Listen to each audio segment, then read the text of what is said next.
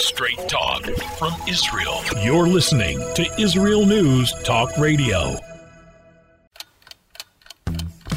You're listening to The Jewish Truth Bomb with Lenny Goldberg. Hello, I'm Lenny Goldberg, and thank you for joining me.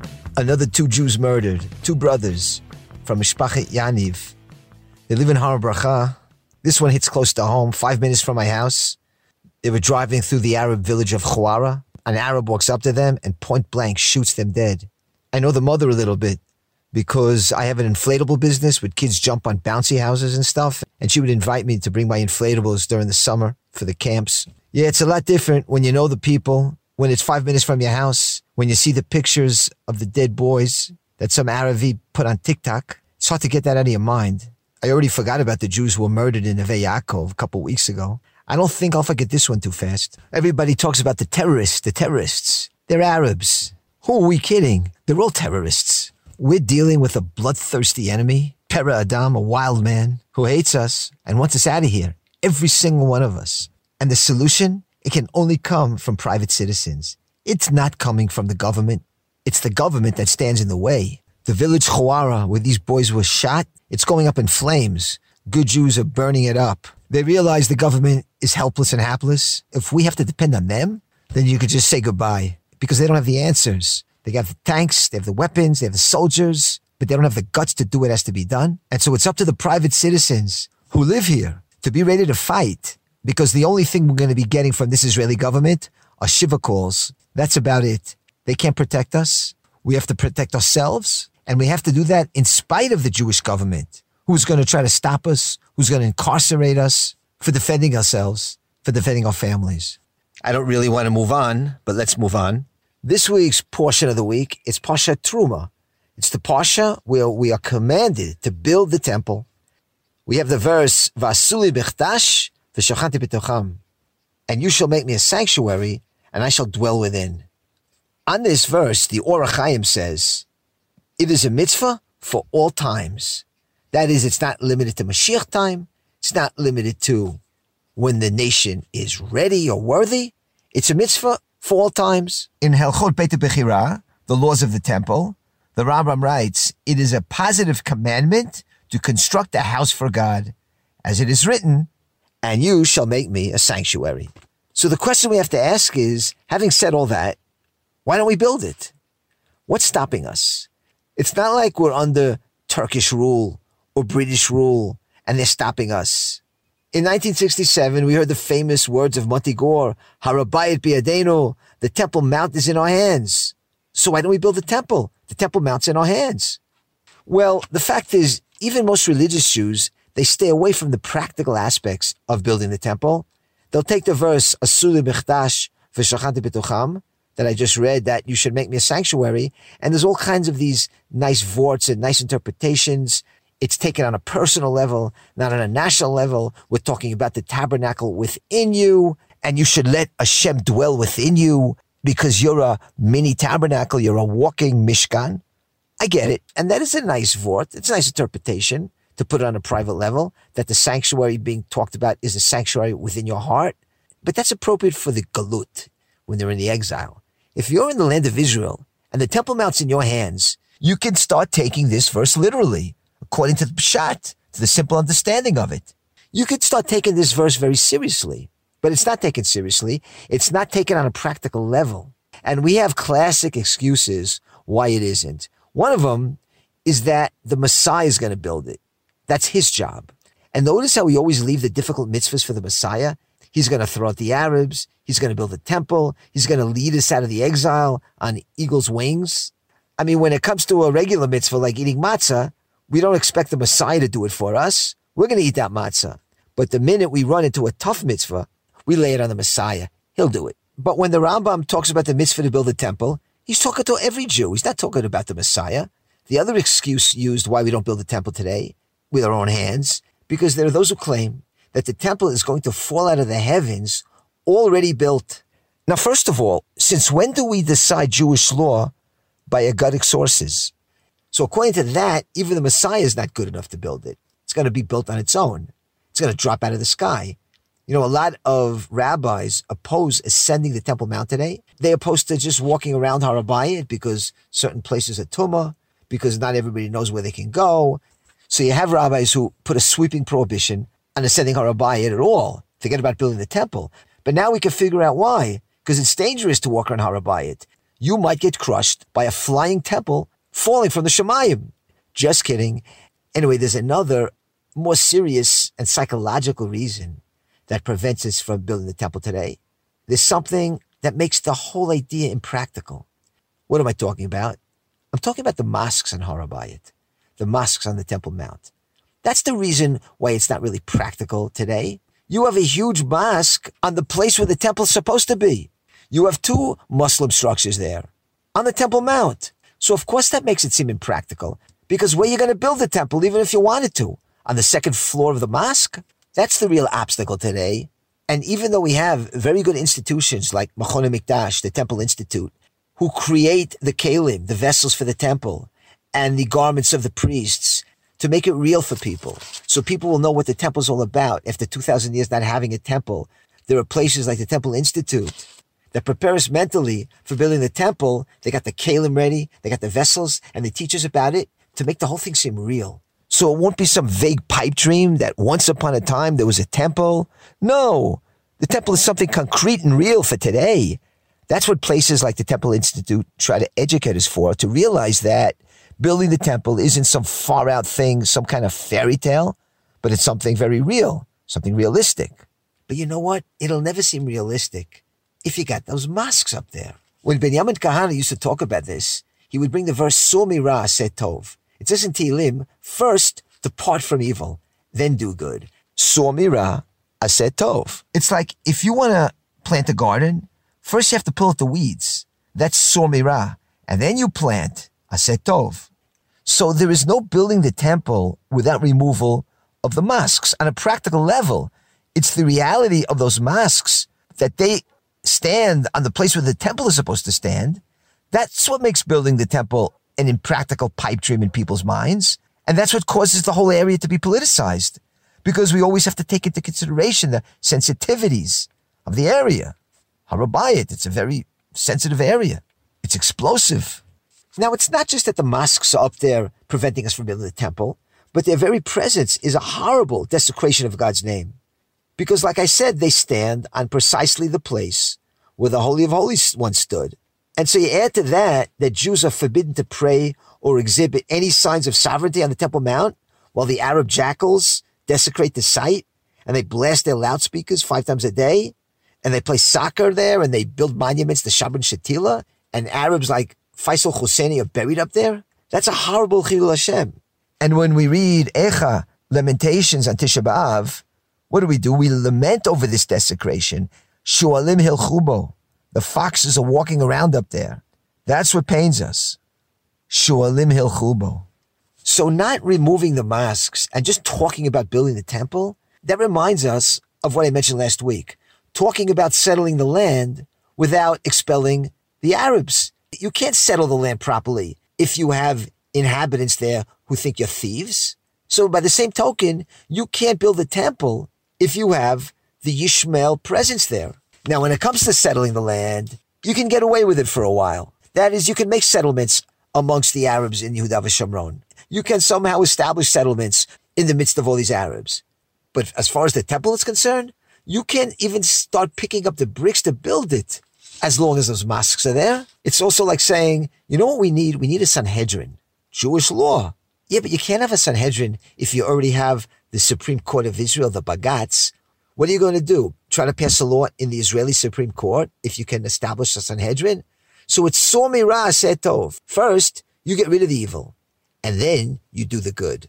Moving on, it's the month of Adar, and the holiday of Purim is in the air. And Purim always falls during the time of the Torah readings where we are dealing with the building of the temple, the tabernacle. And you'd think, well, what's the connection? Why should Purim fall during the times of the Torah readings about the temple? The Purim story takes place in the exile in Persia, far from the temple. The temple's in Jerusalem, wasn't even built when the Purim story took place. But the fact is, there is a strong connection between Purim and the Beit HaMikdash and the temple. What happens in the opening scene of Megillat Esther? Achashverosh has a huge banquet, and the sages in Masechet Megillah, page 12, they said that Achashverosh, he served the food and the wine of that feast in the vessels of the holy temple, which he inherited from the Babylonians who had ransacked the temple decades earlier. So Achashverosh, who presided over this banquet, he's using the holy vessels, and he was also wearing the garments of the high priest. So already in the first scene of the story of Purim, we're connecting it right to the temple. Now, why did Achashverosh bring out the vessels at this banquet? Well, he made a calculation. He's not as nice as he seems to be in Megillat Esther. What was the calculation? The prophet Jeremiah had predicted that the Jews would be exiled for 70 years only, and then they would return to Israel and restore the Jewish state and build a temple. So according to the cheshbon, to the reckoning that Achashverosh made, his third year of reign was exactly 70 years after the exile. That is, 70 years have passed, and nothing happened. The Jews are still in exile. They're still subjects to Achashverosh. They haven't returned to their land, like the prophet Jeremiah said they would. So Achashverosh partied. The Jews were still in exile, and they would remain his subjects.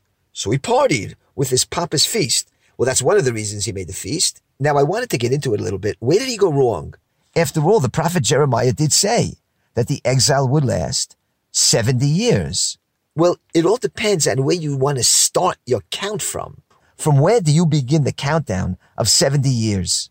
Achashverosh began the countdown from Galut Yoyachin, from the exile of Yoyachin. You see, the exile, it doesn't happen all at once. It comes in stages. Just like the redemption comes in stages, so does the exile. It's not bang and it's over. There's stages to it. Now, Yoyachin, he was the next to last king of Judea. And during his time, Nebuchadnezzar, the king of Babylon, exiled him, and all the important Jews were exiled from Israel to Babylon.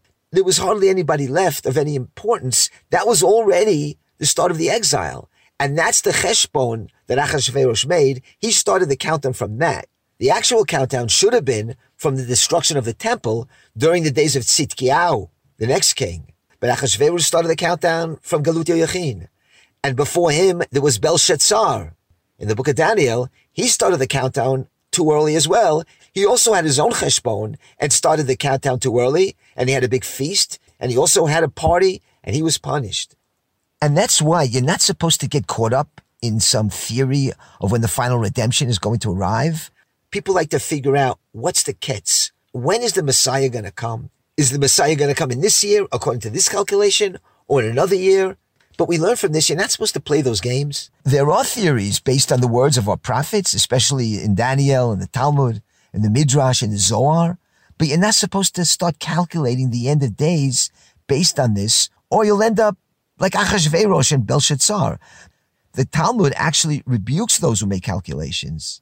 They say, blasted be the bones of those who calculate the ketz, the end of days. That's pretty harsh. Now, why is it so wrong? Because Hashem gave us free choice. We're not robots. We make the ketz. We make it happen.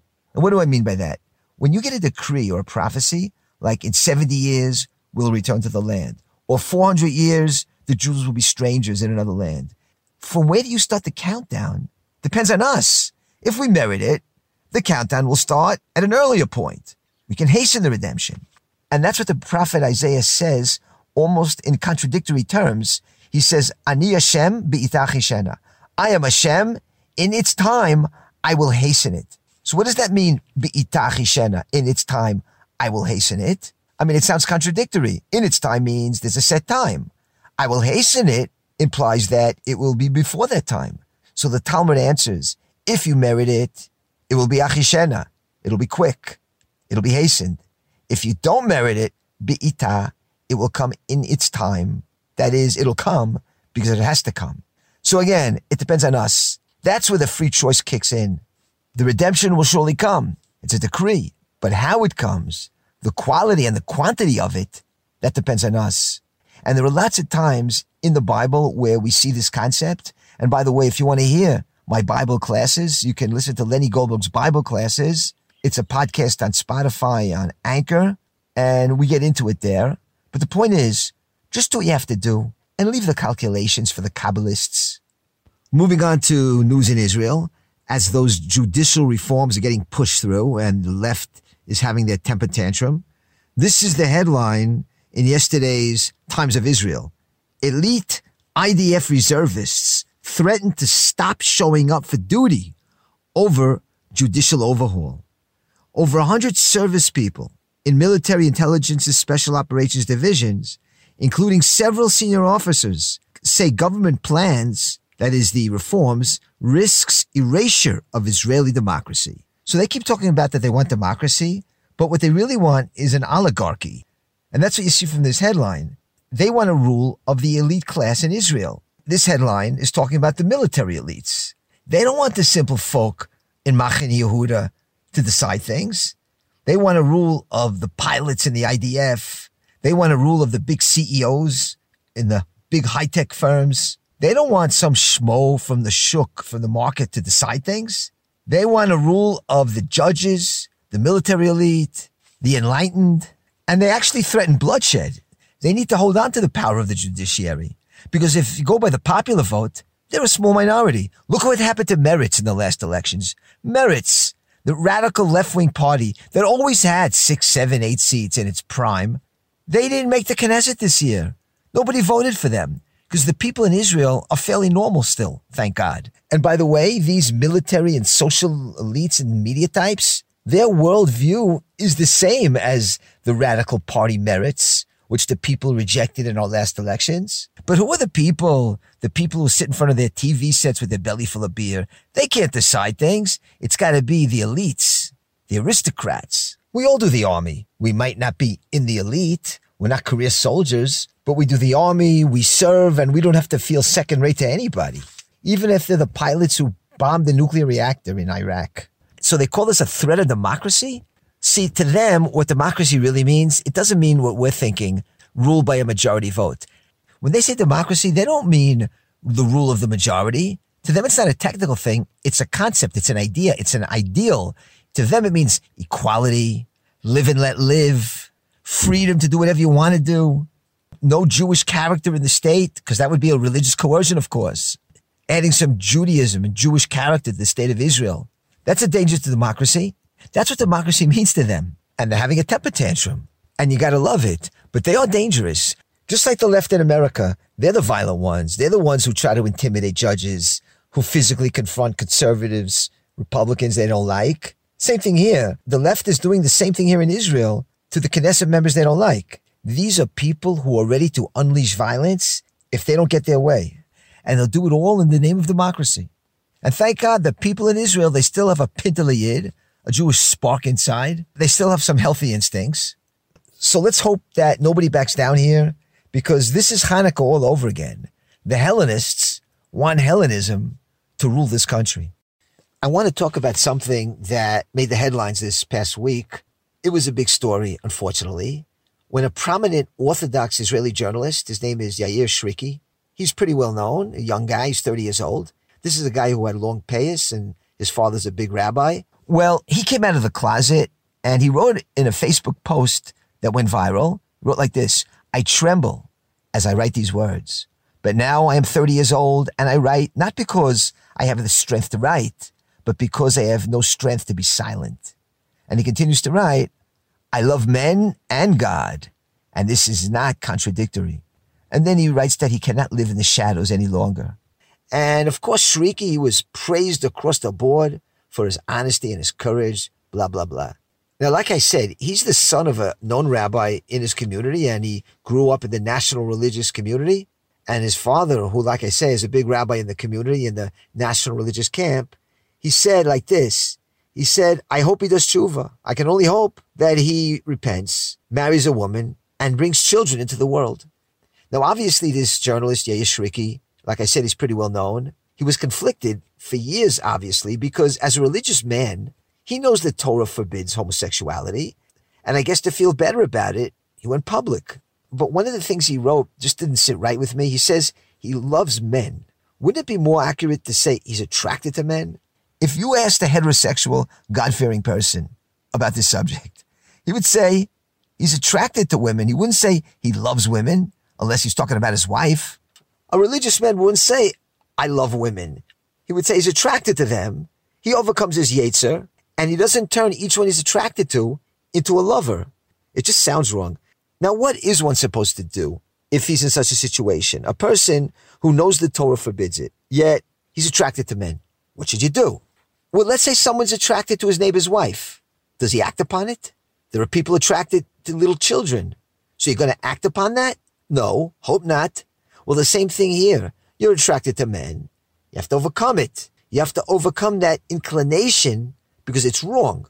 You're supposed to exhibit self-control, just like you're expected to do if you covet your neighbor's wife.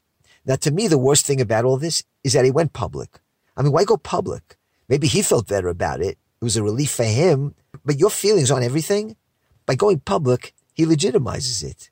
Because a lot of religious Jews who have this problem, and they know it's wrong, and they try to overcome it through therapy, well, he just made it harder for that person to get himself straight. Because now, somehow, it's not so bad. Because if a male is attracted to another male, that's a tendency. In most cases, it can be suppressed. But if society keeps pushing the narrative that it's okay, it's legitimate, then there's less motivation to suppress the tendency, to overcome it, and to marry a woman and have a family and lead a normal life. Okay, now turning to American politics, or should I say turning to old American politicians, Jimmy Carter, the peanut farmer, who became president of the United States, he was placed on hospice care. He's 98 years old, the oldest living president. And because of that, you see a lot of articles about him now, summing up his career. And this is what they say. He was not a very good president, maybe one of the worst. No question about that. He left the White House in one of the biggest landslides ever. He was one of the most unpopular presidents ever. Nobody's doubting that. After all, we're talking about a guy who helped Ayatollah Khomeini overthrow the Shah, which triggered the whole resurgence of Islamic fundamentalist terrorism. So for that and other reasons, nobody doubts that he was a horrible president. But somehow, ever since that humiliating defeat to Ronald Reagan in 1980, his legacy has grown. He received the Nobel Peace Prize for his charitable work. Since his disastrous tenure as president, Carter has rehabilitated his political and his public image by running around and being a peacemaker. That's been his thing. But I'll tell you what else has really been his thing. Carter's animosity towards Israel became so much more blatant after he was turned out of the White House. His anti-Israel op-ed articles, speeches. He's got a book called Palestine, Peace and Not Apartheid. That's the name of the book he wrote. And his whole Carter Center that he gets accolades for, that was all funded by the Arabs. And so, yeah, as a failed president, he did remake himself as Carter the humanitarian. But the fact is, once a Jew hater, always a Jew hater. And despite his smiling demeanor, when he was president, he made himself to be like a mediator in the peace talks. Now we know what was really behind that smile and his so-called good intentions. Because if you read what Prime Minister Yitzhak Rabin said back then about Carter, and what Begin said about Carter when Carter was pressuring them to withdraw from the land of Israel, they said then, well, you know, President Carter, he means well. He's just trying to make peace in the Middle East. He's naive. After all, he reads the Bible. He's a Baptist. He can't be too much against us. He's just a pie-in-the-sky optimist. That was their perception. But no, after his presidency, then it was really easy to see him for what he was, a hater of Israel. It's just that when he left the presidency, he could say and do what he really wants to do. As a matter of fact, in 2008, he went on a Mideast tour. And what did he do there? He expressed his sympathy for the Palestinians, with the Syrian president, Assad. And he also met with the exiled Hamas leader, Khaled Mashael. So for everybody who describes Carter as a failed president who redefined himself, well, for us, he didn't redefine himself. He just showed his true colors. You know, I remember in those days, Carter had a brother named Billy Carter. And Billy Carter was just a beer-guzzling redneck who would make trips to Gaddafi in Libya with the rationalization that there's a hell of a lot more Arabs than there are Jews. And Jimmy Carter back then tried to disassociate himself from his embarrassing brother. The White House considered him an embarrassment and all. But the fact is, Jimmy and Billy, they're cut from the same Jew-hating cloth. And so with Purim approaching, we remember how we have to be careful of both types of Jew haters. The smiling ones, like Achashverosh, and the ones who say what they mean, like Haman. Let it be God's will that we recognize it, overcome it, and take vengeance against our enemies, like the Jews in Persia did. That's it for me. Don't forget to tune into my Bible podcast, Lenny Goldberg's Bible Classes. You can find it on Spotify and Anchor for an authentic Bible experience, straight and to the point, Tune into that and tune into me next week.